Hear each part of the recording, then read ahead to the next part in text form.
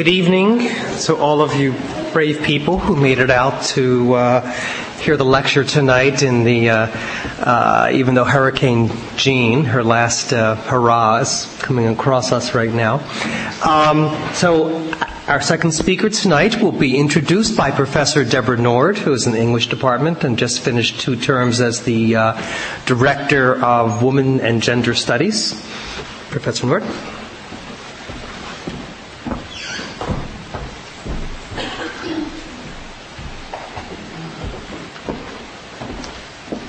Thank you.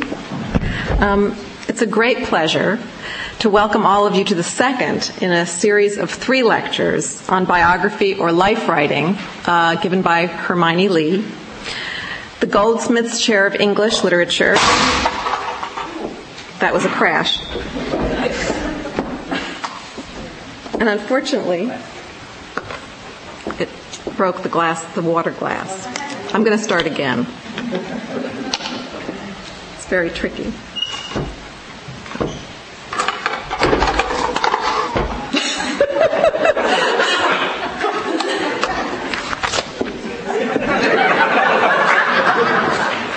I'm reproducing this sort of torrents over here.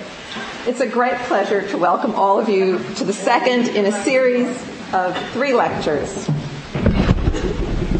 on biography or life writing given by Hermione Lee, the Goldsmiths Chair of English Literature and Fellow of New College at the University of Oxford. I am equally delighted to welcome Hermione Lee back to Princeton after an absence of 3.5 years. The last visit, which was an extended one, when she was a guest of the English department and the program in the study of women and gender, involved her in seminars, lectures, lunches with students, discussions with graduate students, a reading with faculty and students, and gave her the opportunity to display her uncommon versatility, graciousness, and brilliance. It's humbling enough to speak directly before the main attraction tonight. Fellow of the Royal Society of Literature, the British Academy, the American Academy of Arts and Sciences, companion of the British Empire, author of works Elizabeth Bowen, Philip Roth, and Willa Cather, biographer of the award-winning Virginia Woolf, one of the great literary biographers of the late 20th century. But I have the added disadvantage tonight of being the second in a series of 3 introducers, the first one having been Paul Muldoon, whose words last night were described by Hermione Lee as Pythonesque. And there's some dispute about whether this is a reference to the madcap whimsy of the comedy troupe or to the agility of a reptile he mentioned in his words of introduction. In any case, you see my difficulty. So I will be brief and just say a bit about what I think distinguishes Hermione Lee as a biographer. Some of it we heard last night, the understanding that a life is up for grabs, fought over, invested in by various interested parties who all claim ownership of the reality and then the memory of the life in question. Battles for possession, she calls it. There is her attention to the gaps in all lives that biographers must contend with, lacunae that no biographer can fill, however much he or she is tempted. The biographer must be faithful to documents, to the words of the dead subject and his or her contemporaries, but also knows that something like invention is necessary. Hermione Lee's ability to imagine and evoke with great vividness the look, sound, dwellings, cities, gardens, books, relationships, deaths, hats, and trousers of her subjects is extraordinary. And yet her humility and restraint as a biographer are just as striking. I am afraid of presuming, she writes in Biography, the first chapter of Virginia Woolf. She can stand back from analysis that might intrude on the record of events, as she does at the end of the biography of Woolf when she writes of the author's suicide. Indeed, she lets Woolf have the last word.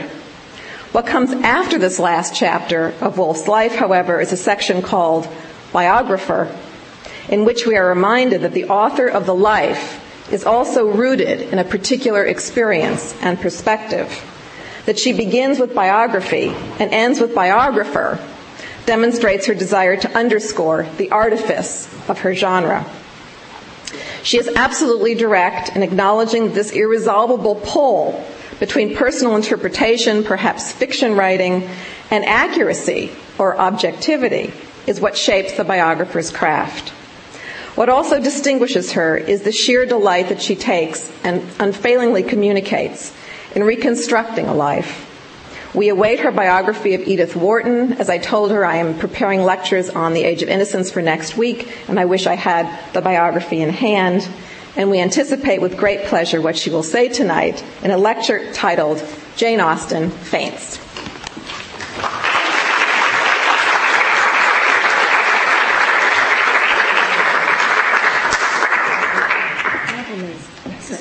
It's a disaster. The problem is that the shelf is out here. Do you see what I mean? That's fine. Right. Deborah, thank you very much. It's difficult up here. We're having some problems, but I hope I shall resolve them. Thank you all very much indeed for coming out tonight. I'm amazed to see anybody at all here, really. So I am really very grateful. Jane Austen's novels are, I propose to you, kinds of life writing, much concerned with family plots, gossip, stories, guesswork, knowledge, assessments of human behaviour, and the importance of reading people write, their histories, their motives, their secrets and desires. There's an intriguing demonstration of this, I think, in the scenes between Anne Elliot and Mrs. Smith in Austen's last finished novel, Persuasion. These scenes have been criticised for awkwardness and clumsy plotting, and it's assumed that she would have revised them if she hadn't fallen ill. But the rough edges of an author's work can be very revealing, especially an author usually as polished and meticulous as this one. The situation is this. Mrs. Smith, once Miss Hamilton, was kind to Anne when, aged 14, Anne went unhappy to school after her mother's death. But Mrs. Smith is now, 12 years later, an impoverished widow, crippled with rheumatism, living in confined lodgings in Bath. Anne visits her, much to the scorn of her snobbish father, Sir Walter the Baronet, and admires Mrs. Smith's capacity for making so much of the diminished thing that her life is. Mrs. Smith tells Anne about her landlady's sister, Nurse Rook, who visits Mrs. Smith and reports to her something of what's going on in the town. Mrs. Smith says of this offstage character, hers is a line for seeing human nature. She is sure to have something to relate that is entertaining and profitable, something that makes one know one's species better. One likes to hear what is going on.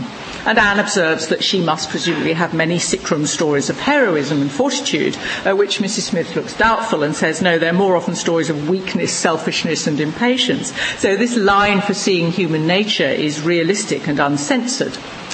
It turns out in the long second scene between Anne and Mrs. Smith that Mrs. Smith also gets her local information from a laundress and a waiter. Through her sources, Mrs. Smith has heard a rumour that Anne is likely to be soon engaged to her cousin, Mr. Elliot. Only when Anne disabuses her of this idea does Mrs. Smith expose to her Mr. Elliot's real character.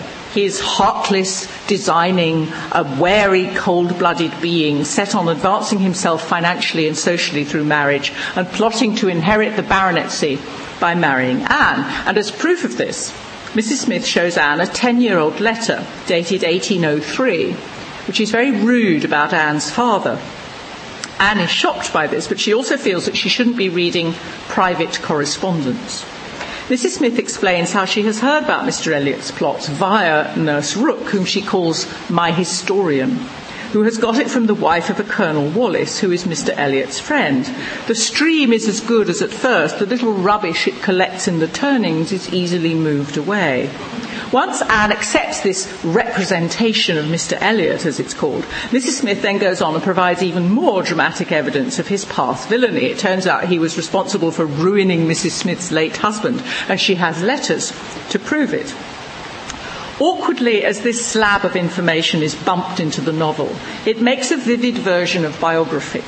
Following the trail of the story and clearing away the rubbish that's accrued to it through gossip and rumour, using written evidence to prove a point, drawing on whatever sources of information you can get, building up a representation of the character. These are the biographer's jobs.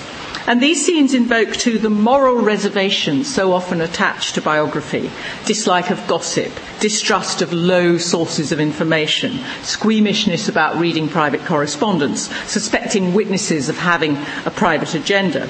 So the Mrs. Smith episode in Persuasion makes a good entry point for some thoughts about the telling of Jane Austen's life story, which has had to negotiate a number of turnings in the stream and a fair amount of accumulated rubbish. The best known fact about Jane Austen's posthumous life is that her story was guarded and shaped by her family. As Marilyn Butler put it in a review of some 1990s Austen biographies to which I'll return, for the first century, at least after her death, the main qualification for the task of being Jane Austen's biographer was to be a relative. I've given you, on the handout, if you've all got the handout, there's some spares lying down there if you missed it, but I think it's the last sheet on the handout. There's a little bibliography which will come in useful now, because I'm just going to run through, because you're going to it's a bit boring to do this, but you're going to need this to be in the picture. The way in which this evolved. First, there was her brother Henry Austen's biographical notice, published in the posthumous 1818 edition of Northanger Abbey and Persuasion.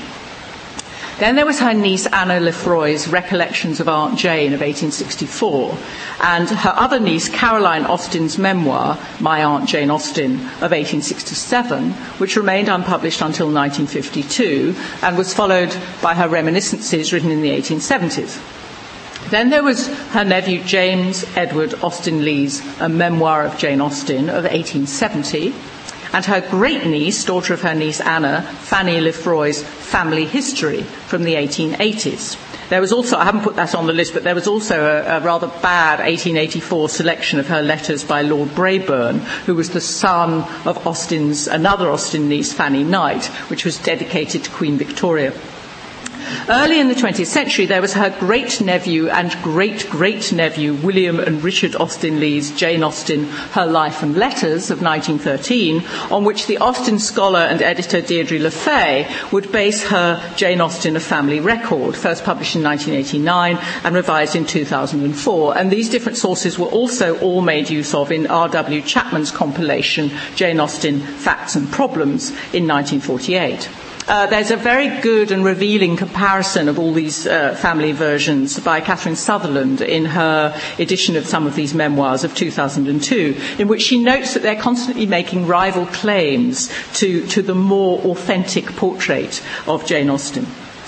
Deirdre LeFay edited a fine new collection of Jane Austen's letters in 1995, but one feature of the family's lingering control over Austen's body of work is that numerous letters, or parts of letters, the sort of evidence Mrs. Smith was able to flourish in front of Anne Elliot, were destroyed by Cassandra. Austen's sister obliterated the evidence of Jane Austen's responses to the crucial events in her life, such as the sudden death of Cassandra's fiancé in 1797, the family's move from Steventon, Austen's possible romantic involvements. It's long been argued that the effect of this culling of Cassandra's is, as one of Austen's biographers, Claire Tomlin, puts it, to leave the impression that her sister was dedicated to trivia. The letters rattle on, sometimes almost like a comedian's patter. Not much feeling, warmth or sorrow has been allowed through. You have to keep reminding yourself how little they represent of her real life, how much they are an edited and contrived version. Now, there's a counter-argument to that, a slightly more recent one, which says that the letters, rather than being disparaged by comparison with the novels, should be attended to for what they do reveal and for the texture of domestic life that they present. Or perhaps, as Catherine Sutherland suggests, there never was a confiding correspondence to hold back. It's just that biographers are suspicious of gaps and silences. Apart from the letters, most of the evidence biographers have to draw on is family anecdote and memoir, some written, as you've already perceived from this bibliography, long after the event. If only Jane Austen had kept a journal, as Mr. Tilney in Northanger Abbey assumes Catherine Morland must certainly do, like all other young ladies of her class, instead of which her biographers have had to make do with stories and legends handed down and repeated, certainly a muddied stream. Biographers respond, according to their different agendas, to the family's construction, a very successful one, of a version of Jane Austen which held sway for many years. Carol Shields, who wrote a sympathetic short biography of Austen, says, immediately after Jane Austen's death, she was entombed in veneration. The Austen family's Jane Austen was not a professional writer. She was a home-loving daughter, sister, and aunt, and above all, a good Christian. Her gravestone inscription, prepared by her brothers, remarked on the benevolence of her heart, the sweetness of her temperament, the extraordinary endowment of her mind, but did not mention her books. Her brother Henry's biographical notice of 1818 emphasised that she wrote with no hope of fame or profit, and that in public she turned away from any allusion to the character of an authoress. Henry Austen drew attention to her, quote, perfect placidity of temper, the kindness of her wit, her tranquillity, her complete lack of interest in fame or money, her reading of moral writers, and her being thoroughly religious and devout. Though the 1870 memoir by her nephew James Austen Leigh gave a livelier impression and allowed that Austen could sometimes be funny about her neighbours, her nephew, by then an elderly clergyman, was at pains to add that she was as far as possible from being censorious or satirical. It's often been noticed that Jane Austen was becoming Victorianised, and the memoir characterises her above all as a shining light in her own home, rather like another Victorian heroine, Dickens' Esther Summerson in Bleak House. This is the memoir. She was a humble, believing Christian. Her life had been passed in the performance of home duties and the cultivation of domestic affections without any self-seeking or craving after applause. And in this memoir, whatever made her a writer is presented as quite separate from, as it were, the real part of her life, the rest of her life. Hers was a mind well balanced on a basis of good sense, sweetened by an affectionate heart and regulated by fixed principles, so that she was to be distinguished from many other amiable and sensible women only by that peculiar genius which shines out clearly enough in her works, but of which a biographer can make little use. And then it goes on at the end to say how when illness struck her, she patiently readied herself for death. One Victorian reviewer of the memoir asked, might we not recognise her officially as Dear Aunt Jane? A recent feminist critic, Clara Tuitt, comments grimly, we might and we did. The family story fed into versions of Jane Austen which have been in contention now for well over 100 years. Austen's studies, editing, criticism, biography, social history, are now as conflicted and oppositional as the original accounts of her were tranquil and benign. As Deirdre Lynch, a critic who specialises in the Austen Wars, observes, a customary method of establishing one's credentials as a reader of Austen has been to suggest that others simply will insist on liking her in inappropriate ways. But the peculiarity of the Austen Wars is that although the different versions of her can be seen to be very much of their time, a late Victorian Jane Austen, a wartime Jane Austen, a post-60s feminist Jane Austen, they don't supersede one another. They seem to coexist and jostle for position. It's as though the body of this author, which her relatives tried so hard to sanctify, is continually being torn into parts and put back together again. The family version lent itself easily to an English heritage Jane Austen, benign heroine of an idyllic, rural, golden-aged England, the saintly and serene maiden aunt, making the most of her sheltered, uneventful life, her wit and wisdom always on the side of morality, restraint and good sense. This Tory Jane Austen, beloved of the Janeites and the Jane Austen Society, and cherished by 19th and early 20th century admirers such as Kipling, Macaulay and Lord David Cecil, has been ferociously attacked, but it hasn't gone away. It gets into the Austen tourist industry and the hugely popular Jane Austen movies, even though rural England of the late 18th century has long since ceased to be described by historians as the clean, green pastoral of the nostalgic film adaptations, all bonnets and carriages and parks and starched pinnies and Colin Firth and Alan Rickman striding about in ruffled shirts and shiny boots. Not that I've got anything against that in itself, but that's what it's like. Recent critics and biographers are more likely to describe Austen's landscape and social context in terms of instability. exploitation, provincial discontent, rural crime, social climbing, and imperial profiteering. And the Austen family, as in Marilyn Butler's phrase, a family of meritocrats struggling to get ahead in a competitive, money-driven society. Ever since the psychologist D.W. Harding's Crucial Scrutiny essay of 1940 on Austen's regulated hatred and the American critic Marvin Mudrick's 1952 book on her defensive use of irony, she has been read by some as expressing anger and resentment in her fiction against a life of constriction. That idea of a resentful double life, kept down by a family censorship in which Austen was herself complicit, has done a great deal to demolish the benign Jane Austen of the Janeites. So has a quite different, severe historical account of Austen, pioneered by Marilyn Butler in the 1970s, not as a secretly resentful misfit, but as a hardline Tory purveyor of establishment values, summarised by the critics who disagree with Butler on this, such as Alistair Duckworth and John Mee, as providing arms for the bourgeois thought police and endorsing a repressive middle-class ideology of manners, an anti-Jacobin novelist writing in defence of patriarchal authority and the country house which provided one of its most potent symbols. For all this, that English heritage Jane Austen still lives on, and not just in the films, as in the glossy pages, for instance, of Susan Watkins's 1996 Thames and Hudson picture book called Jane Austen in Style, the cover of which shows a grand country house in Kent and with a little inset medallion, the dance scene starring Jennifer Ely from the BBC production of Pride and Prejudice. Watkins' introduction promises that in these pages, from the vantage point of a particular English country gentlewoman, a journey is made through the society and surroundings of a group of people of unsurpassed elegance and refinement. That version of Austen was at its peak in the early 20th century, when, as Deirdre Lynch puts it, images of the late 18th century countryside connoted a harmonious refuge from the modern world between 1918 and 1945. But still, the remarkable thing about this genteel country house, Jane Austen, is its persistence. Critics wanting to construct a more robust, less sanctified Austen have to push very hard against the genteel, nostalgic version. At the same time that Austen mania, as it's often called, movies, coffee table books, mugs, T-shirts, guided tours of Chawton and so on, has vigorously persisted, there's an equally vigorous, ongoing proliferation of rival and quarrelsome critical, bibliographical and historical readings. And Claudia Johnson, who's here tonight, has written very well about this in Austen Cults and Cultures.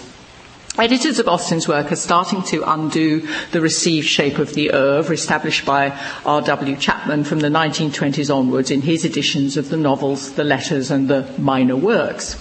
Feminist critics of Austen, including Claudia Johnson, have for some time been questioning the gendered public-private ascription of spheres of activity, which commits Austen to the realm of domestic minutiae and to a local, apolitical treatment of the little bit 2 inches wide of ivory, her much-quoted description of her own scope and materials. It's long been argued that Jane Austen was deeply involved in the major ideological debates of her time. An influential feminist critic, Terry Castle, dared to suggest in 1995 that Jane Austen's closest and most passionate relationship was with her sister, Cassandra. The piece was published in the London Review of Books under the title "Was Jane Austen Gay?" and was greeted with a storm of abuse from Jane's devotees as though Castle had somehow polluted the shrine, and she's written about the astounding response that there was to this. I mean, it was a bit of a flag-waving exercise by the editor of the London Review of Books, because actually the piece was supposed to be called, I think, Sister, Sister, but this had this rather, outrageous title. Then there's another stream, which is the post-colonial criticism of Jane Austen, very powerful stream of criticism, beginning with Edward Said on Jane Austen and Empire in 1989, who notes and proposes that studies of Austen must or should involve an interrogation of the concept of English and of the classical canon of English literature. It's argued by such critics, such as Clara Chewett, that Austen's function has been as an entropic model of the backward look to the green core, of England as the green core. Biography tends to lag behind critical debate. But these hotly contested readings of Jane Austen, many of which, of course, involve biographical disputes, have begun to make their way into the telling of Jane Austen's life story. That story and its versions demonstrate very vividly the argument of the American feminist critic Caroline Heilbron, the argument that for a long time biographies of women who don't fit into the standard models have been difficult to write and have been written, as she puts it, under the constraints of acceptable discussion. Even if the family version of Jane Austen's life is resisted or demolished, her story raises particular challenges for the biographer. Heilbron noted in 1988 that it was still difficult to find a way of writing about the choices and pain of women who did not make a man the centre of their lives.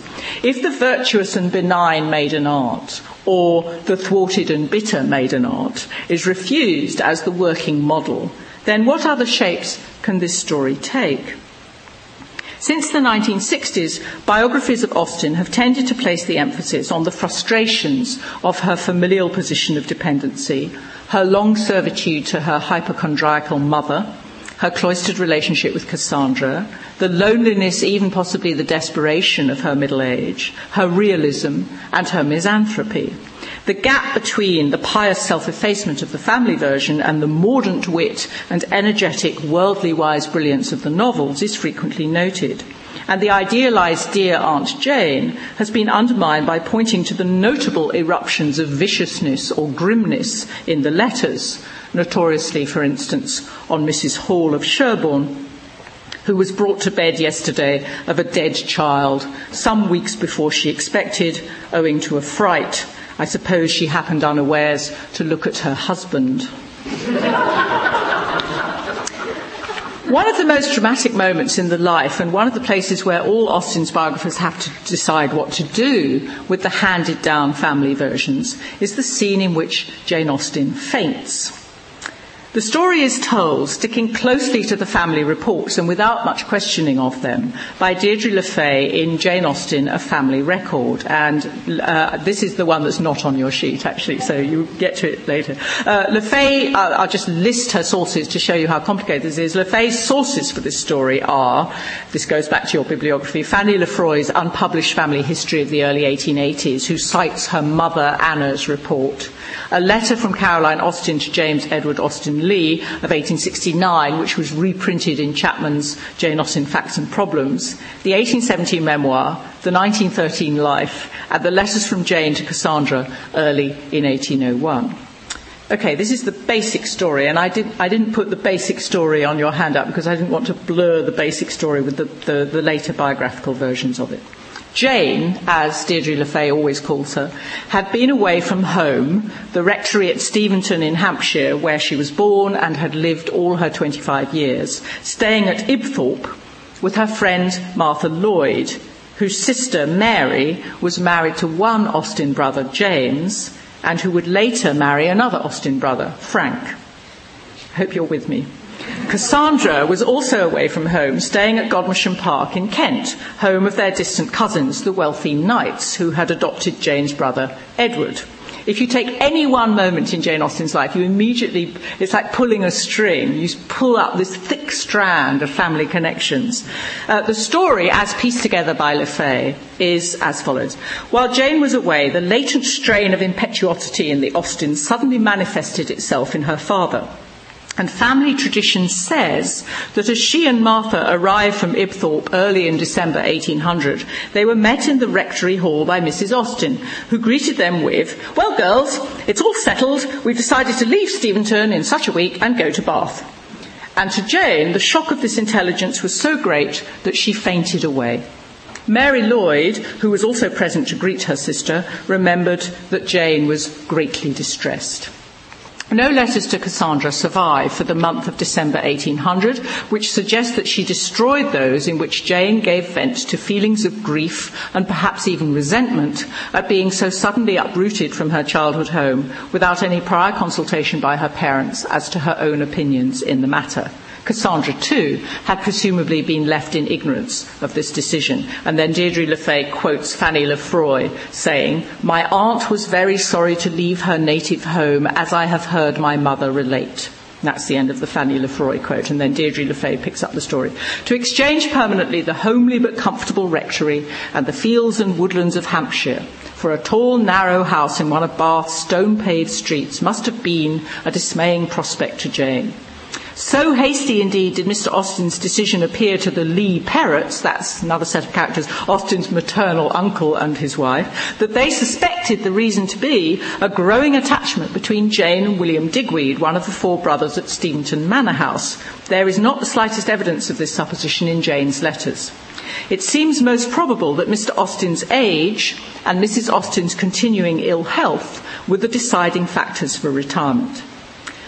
Lefay goes on, by January 1801, Jane had recovered her composure, and the 6 letters written in the new year are in her usual style of cheerful irony.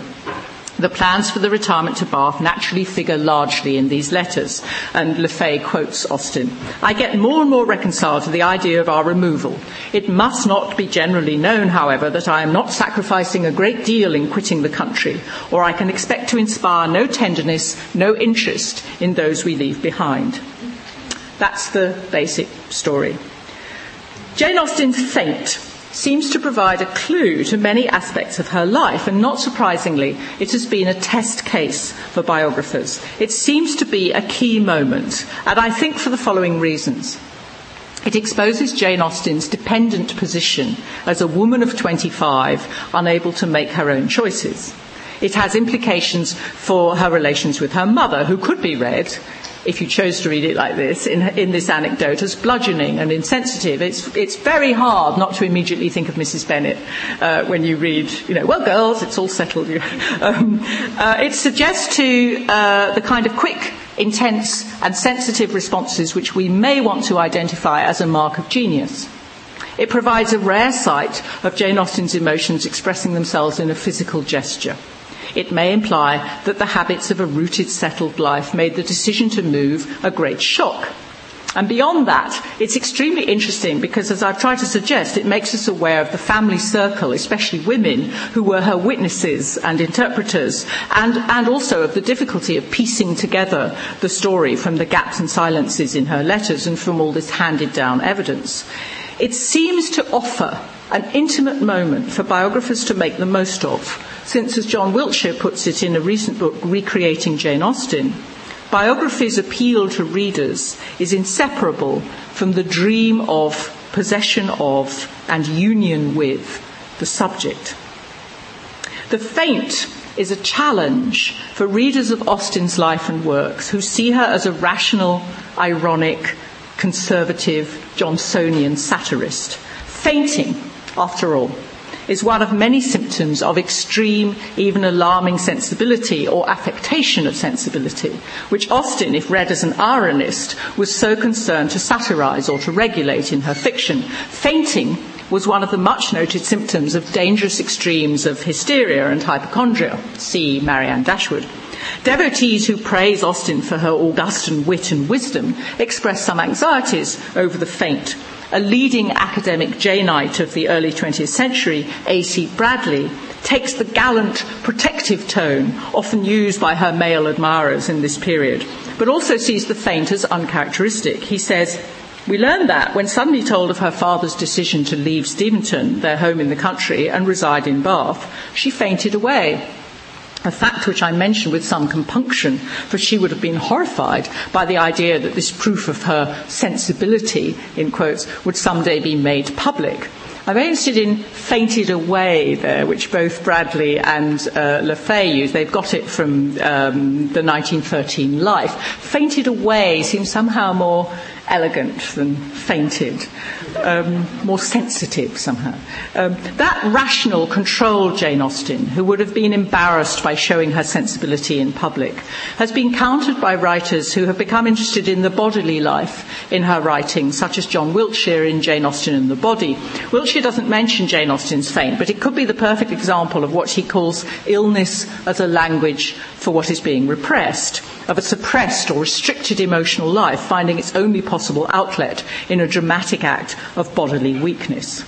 The interpretation of the faint will depend on what kind of Austen is being purveyed. No biographer of Jane Austen leaves out the faint, But all of them have to decide what to do with the story. So this is now finally where I want to come on to some of these examples, really just to show you the different ways in which these narratives work around this episode, starting with The Life of Jane Austen by John Halperin in 1984.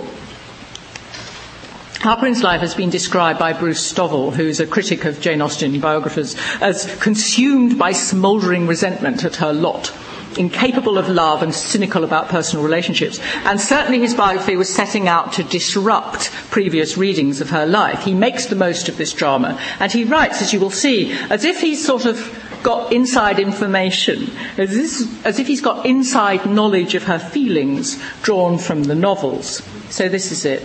When they entered the rectory, Mrs. Austen greeted them in the hall with the news that the family would soon be leaving Steventon and moving to Bath. Jane fainted. She was not a fainter. The emotional disturbance must have been acute. Beneath her celebrated composure, she was high-strung, and she was upset. It is significant that for December 1800 there are no letters extant, bearing silent testimony, perhaps, to the novelist's agitated state of mind. Cassandra, as we know, later destroyed the letters she thought too personally revealing. If Jane wrote at all, it must have been in great anguish. In this same month, the novelist turned 25. She had lived during these years only at Steventon. Did her feelings resemble those of Marianne Dashwood upon leaving Norland, or those of Anne Elliot upon leaving Kellynch? We shall never know. What we do know is that Steventon had been everything to Jane Austen, and she never liked Bath. Anne Elliot persisted in a very determined, though silent, disinclination for Bath. All Jane's roots were at Steventon. The novelist was exceedingly unhappy upon hearing the news, says the author of the memoir, a man not given to exaggeration. There can be no doubt that she was unhappy. Indeed, she was to remain dissatisfied for a good many years. A decade of rootlessness was about to begin. This was a watershed event in her life. I think this is sort of how not to do it. You've already picked up on the biographer's strategic uses of must-have and perhaps, the use of rhetorical questions, which is always a splendid way of getting away with it. The setting of unprovable hypotheses, we shall never know, against resounding conclusions, there can be no doubt. Indeed, I love that, indeed, now we're there. And notice that sort of rhetorical heightening of facts. I'm very struck by in this same month. In this same month she turned, as if, that month she turned 25 would have not have the same kind of resonance. And notice the desire to turn a life, which all biographers have, to turn the shape of a life into dramatic peaks. This was it. This was the key moment. This was a watershed event in her life. And notice, obviously, you will already have noticed the ease with which evidence is adduced from the novels and to the tendency to trust the family version as put together by Chapman and Deirdre Le Fay, though he goes on later to dismiss this rumour that the Austen parents were trying to get her away from William Digweed. This passage actually comes in a section in the chapter in Halperin's biography called The Treacherous Years, in which Halperin argues that bitterness and dislocations clouded these dark years of 1801 to 1804, for which there aren't any letters, and that adversity blanketed in energy and inspiration. So he adopts this view, which is, it's pretty much the standard view, that Jane Austen was acting out the feelings that she gave to some of her heroines, and that to be uprooted from her home was to be stopped in her creative flow. There are more recent readings of Jane Austen's authorial career, which have disputed this standard chronology that R.W. Chapman set out of two big bursts of publishing activity with this long fallow gap in between. There's an interest now in thinking more about the minor works and the unfinished works, and suggesting that perhaps there was a lot of experimental work going on in that middle period, some of which we may not know about. And so this version would not be acceptable to such critics of Austen. Let's go on to the next one, which is Park Honan's Jane Austen, Her Life. Titles are also revealing, aren't they? I like The Life of Jane Austen by John Halperin. That's, this is the one. Park Honan's a little bit more tentative. Okay, I'll read this too. After they came into the rectory from a walk one day, Mrs. Austen greeted the two young women with, "Well, girls, it's all settled. We have decided to leave Steventon and go to Bath." this news, Jane Austen fainted, so Anna Lefroy heard. Cassandra was absent when the decision was made, and Mary Austen found Jane quite alone and greatly distressed. But a younger daughter's tears were insignificant. Aunt Perrott knew or imagined why Jane was distressed. The family had to move, that lady felt, because of a romantic attachment between Jane and a digweed man. What could one expect?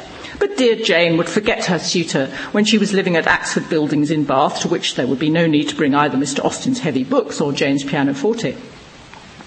I've cut a bit now. In leaving Steventon, she was being uprooted and crushed. She was being taken from a small community which she knew well, from people whose words, actions and looks in repose or at work she cherished. There could be no compensation in a jangling, crowded town. Her sense of place was part of her confidence, and that was being torn from her. One could be sad in leaving a place because connections are cut too easily. Other people part from one too readily, and friendships are exposed as less significant than one had hoped, and perhaps as insignificant as they really are. But the precious intimacy of talk and feeling she had with Martha Lloyd or Catherine Bigg or Mrs. Lefroy was rare, and it was cruel to leave. A loss may be a gain, but how does one happily endure without love, friendship, peace and delight? She meant to be cheerful, but until well into January 1801, she found little to allay what Mary called her distress. It's interesting how different this is, isn't it? It's more careful with the source material. Yes, it's placing the faint more carefully in terms of how the sources have come down to us. But the tactic here seems to be to be writing a novel, to be writing some kind of 18th century novel.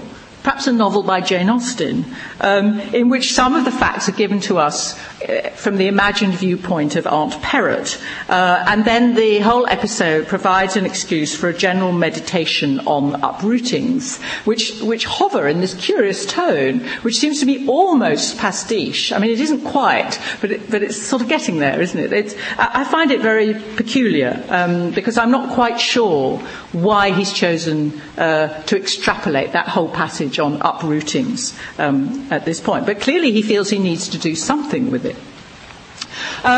Two British Lives of Jane Austen came out in 1997, one by Claire Tomalin and one by David Noakes, and there was actually an interesting struggle for public supremacy between these two concurrent lives, which was resoundingly won by Claire Tomalin. Both give us a troubling and troubled Austen, placed in a discordant and dangerous late 18th century English landscape and belonging to a family with some dubious secrets and connections. But the treatment they give of her life and of her faint could hardly be more different, though they are using pretty much the same materials and evidence. Claire Tomalin's biography of Jane Austen is interested in the story of a woman's life and how to tell it. And she asks questions like these. What effect would being fostered by a wet nurse have on a baby girl? Might it create a lifelong defensiveness and an emotional distance between mother and child? What would be the toughening results of being sent away to school very young? What would it feel like to be a teenage girl starting to menstruate, surrounded by young boys thundering about the house?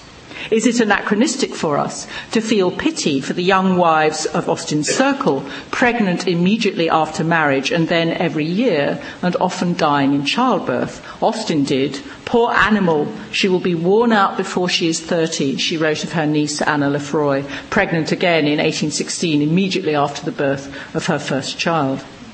Women's feelings about the pleasures of dancing or the imprisoning effects of bad rainy weather are constantly conjectured. Tomalin sees, as others have, conflict and exasperation with the strong, stubborn mother. She casts some shadow of the quasi-marital closeness with Cassandra, who is viewed as sombre and prim and responsible for hurrying them both into middle age. Tomalin finds the story of their wearing identical bonnets in their mid-20s depressing. The key word, there's always a key word in any biography. It starts to come, biographers aren't aware that they do this often, but it starts to resound through the biography and you begin to recognise it. The key word in this biography is tough, which recurs quite often. This Austen is a witty, ebullient girl taking a series of knocks.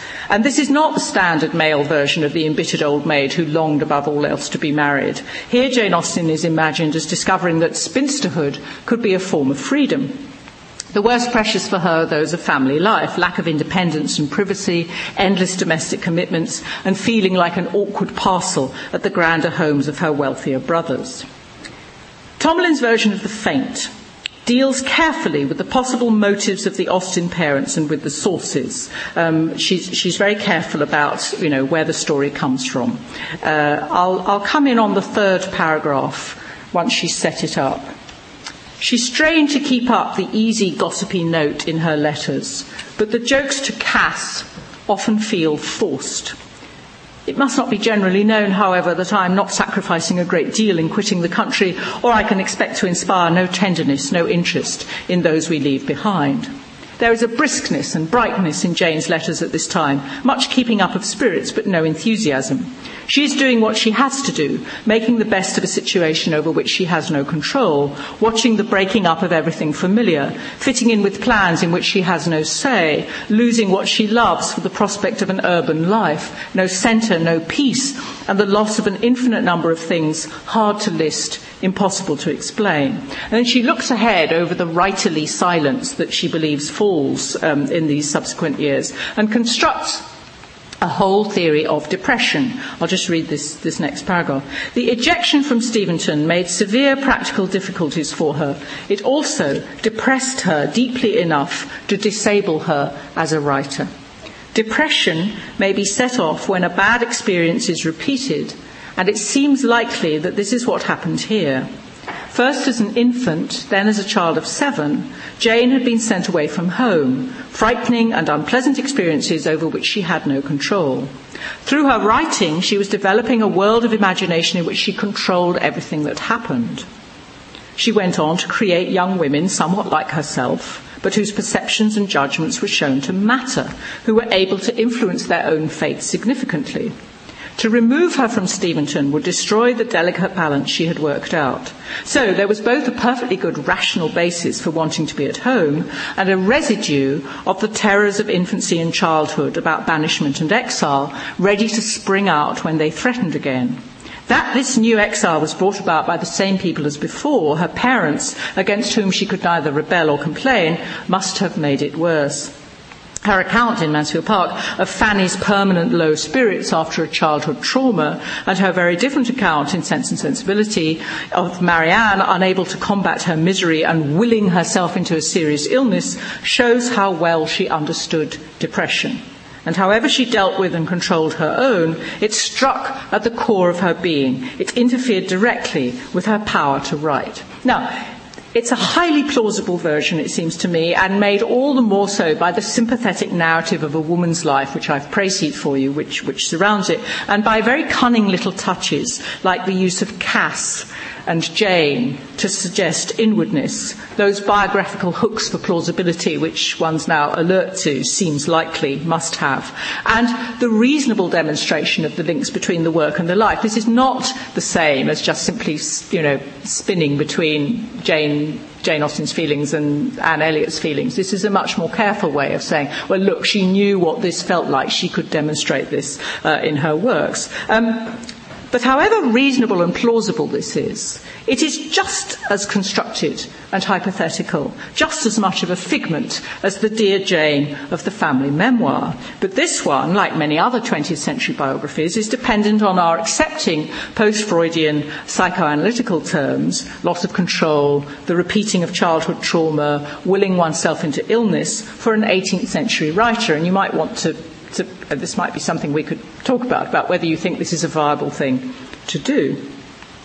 Almost all biographies, when the subject undergoes pain or suffering, look for someone to blame.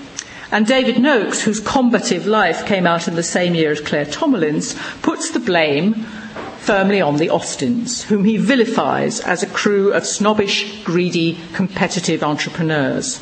Their habit of suppressing awkward or embarrassing facts, such as Jane's mad brother George, sent away from home as an infant and never afterwards referred to, or Jane's aunt, Mrs. Lee Perrott, standing trial for grand larceny. Their idealisation of Jane Austen's posthumous reputation has had, he says, its inevitable effect on subsequent biographies. Noakes sets out to undercut this policy of censorship and to present a more alarming Jane Austen. He sees her as deeply unromantic, malevolently resentful of the privations of her life, pleasure-loving and malicious. This Jane Austen is more interested in amusement and self-advancement than in romance. Far from contentedly living a quiet rural life, she couldn't wait to get away from it and longed for wealth, luxury and amusement, so she's Mary Crawford rather than Fanny Price. But Noakes also wants us to see her as complicated and challenging, torn between self-punishment and self-conceit, and dangerously subversive of the pieties and moralities of her time. When she began to be known as an author and visited London, Austen expressed anxiety at the thought of being shown off as an exhibit.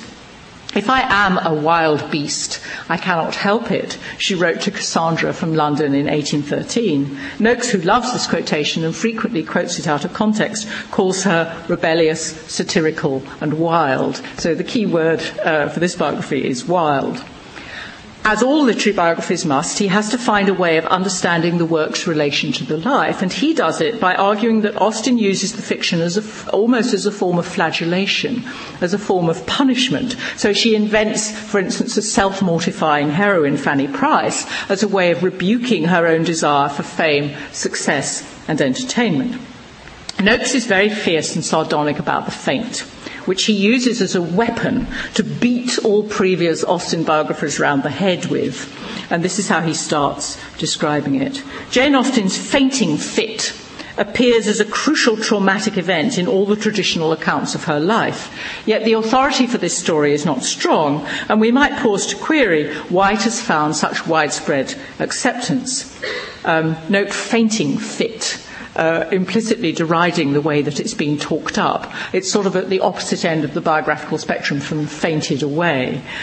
He goes on to doubt the reliability of Caroline Austen's account, written at second hand so long after the event, and its embellishment many years later in the memoir where the faint is introduced. And he notes how eager subsequent biographers have been to accept this account. Austen's biographers have been happy to repeat a story which accords so well with their own views of how she ought to have felt. Imagine her anguish to be torn away from the native Hampshire village that she loved and dragged away against her will to Bath, that fashionably soulless resort of quacks, hacks, thieves, conspirators and hypochondriacs. There is a tendency for them to wax indignant on her behalf at such a forced removal. And he quotes Deirdre Lefay and Park Honan and R.W. Chapman on her distress. All these biographers, he adds, note a significant gap in the sequence of letters between Jane and Cassandra at this time and draw similar conclusions from him. He has a different interpretation of the gap. Quite possibly, the inadmissible sentiments which Cassandra chose to suppress were those of an unseemly excitement. And he quotes the letter to Cassandra of January 1801, which Lefay and Tomalin and the others quote, saying, here we find Jane confessing the need to conceal her true feelings. It must not be generally known that I am not sacrificing a great deal in quitting the country, or I can expect to inspire no tenderness, no interest in those we leave behind. Noakes reads this differently. This is not the language of someone who feels crushed, grief-stricken, or incarcerated. For years, Jane had dreamt of a larger world where she might savour the luxury of well-proportioned rooms or indulge a taste for wild coach rides. On her visit to Bath 2 summers earlier, she had thrown herself with some energy into the excitement of gala concerts, fireworks, shopping and scandal. Happiness may be just as destructive of literary dedication as unhappiness. There's the great biographical generalisation again. And it is equally possible to suggest that it was an abundance of amusements rather than the absence of inspiration that prevented her from writing. Later members of the Austen family preferred to remember Jane Austen as a woman of affecting swoons and tactful silences, so the fainting fit has now developed into affecting swoons.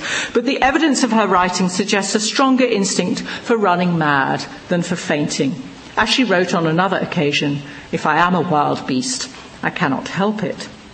Perhaps the silence of the Bath years, which biographers have used, says Noakes, to confirm their sense of the feelings of unhappiness and displacement which she must have experienced in these busy cities, was actually due to the fact that this Jane Austen, a good time girl, was having such a busy and social urban life that she had no time for writing. Well, this is more exciting, but just as hypothetical as the versions which construct depression from the gaps and silences. It provides an intriguing example of quite contrary interpretations of a life from much the same data. Read alongside each other and set in the context of the long and continuing battle for possession of the posthumous body of Jane Austen, these two biographies provide a riveting example of biography as a relativist process of conjecture, invention, intuition, and the manipulation of the evidence. They also point to the mystery of lives, which Austen, for all her penetrating analytical abilities and comic control, often invokes. John Wiltshire notes dryly, "We actually know much less about Jane Austen than her biographers would have us believe." And that resistance to being known is something the novelist herself was interested in. Mrs. Smith can produce the evidence even from dubious lower-class sources of Mr. Eliot's villainy and can confirm Anne's doubts about him. Proof, witness, demonstration seem incontrovertible. But what isn't so clearly explained is, for instance, why she takes so long to give Anne this information, or what her motives are, or what kind of pleasure Anne gets out of visiting her. One of the things Austen's novels do is to make us understand how difficult it is to know other people right through. As Fanny Price exclaims to Mary Crawford in the shrubbery in Mansfield Park, though she isn't really listening, how incomprehensible the human mind is, and how peculiarly past finding out. Thank you.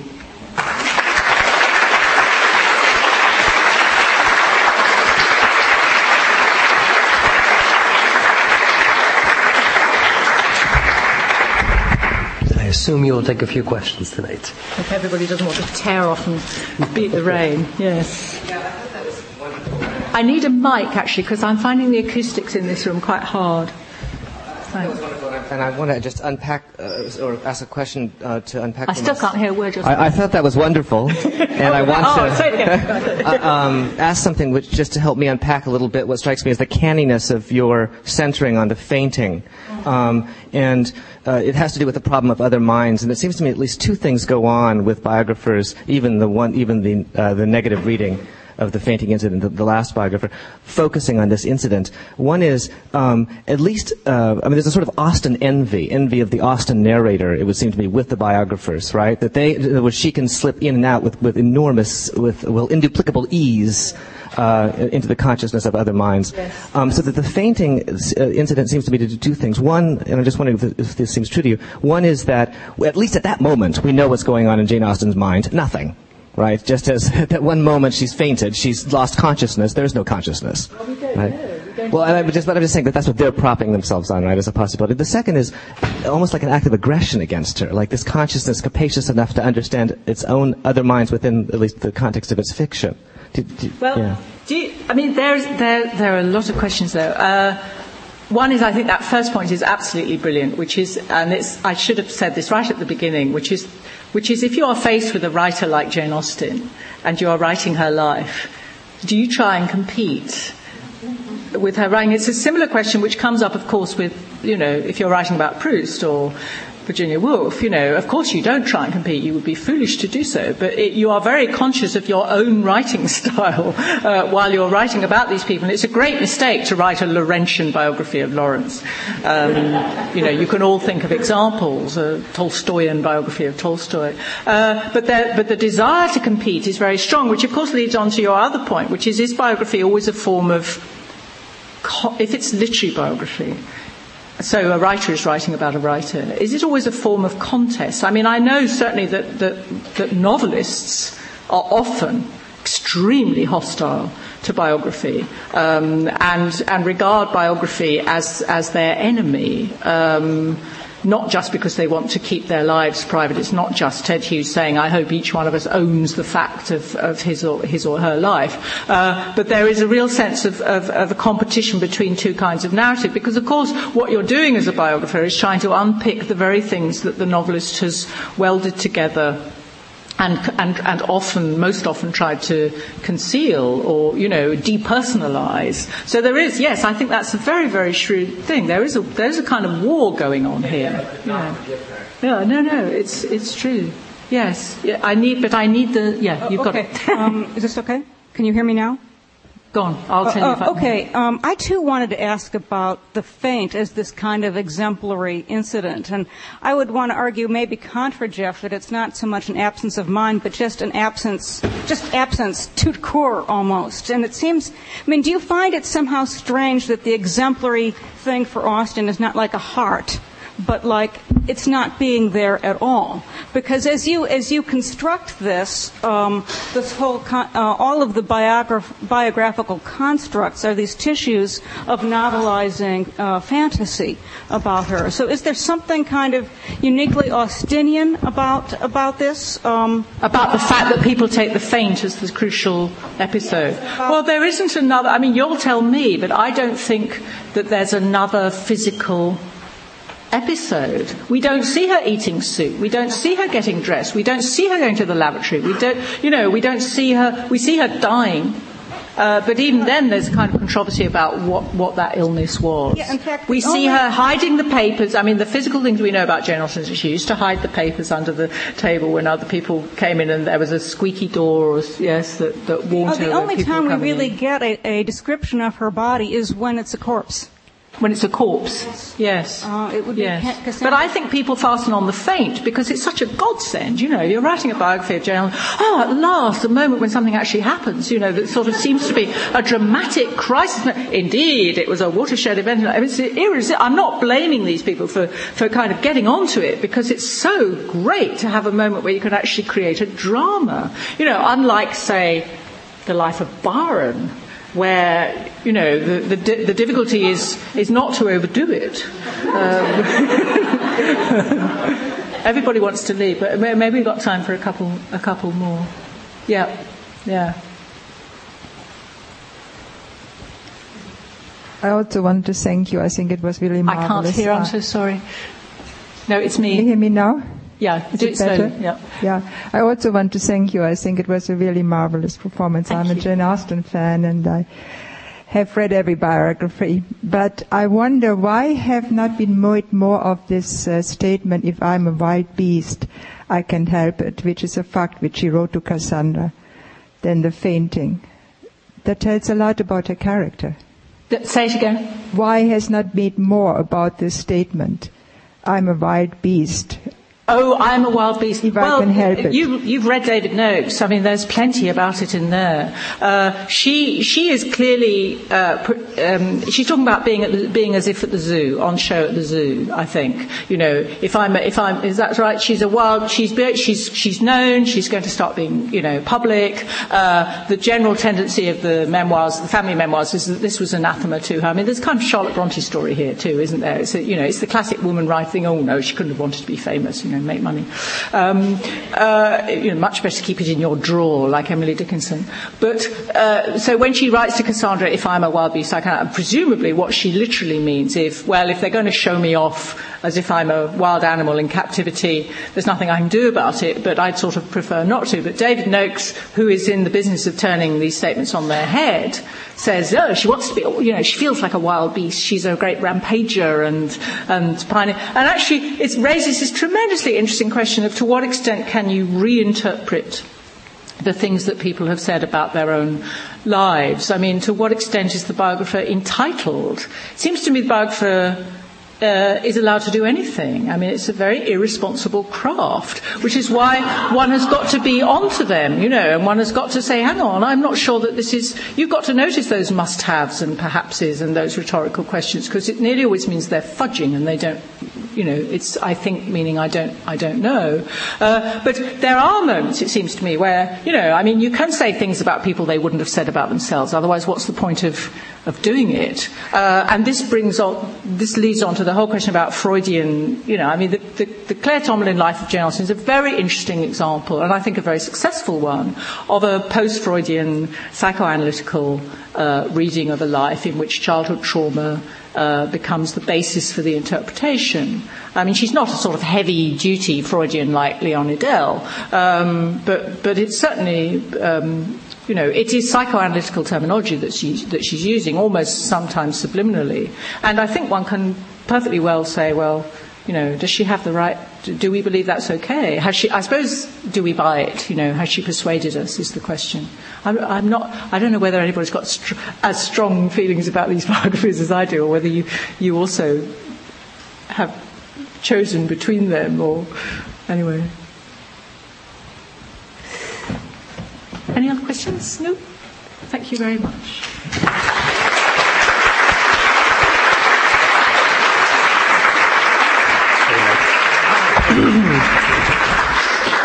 Professor Lee's concluding lecture will be again in Makash 50, not this room, tomorrow night.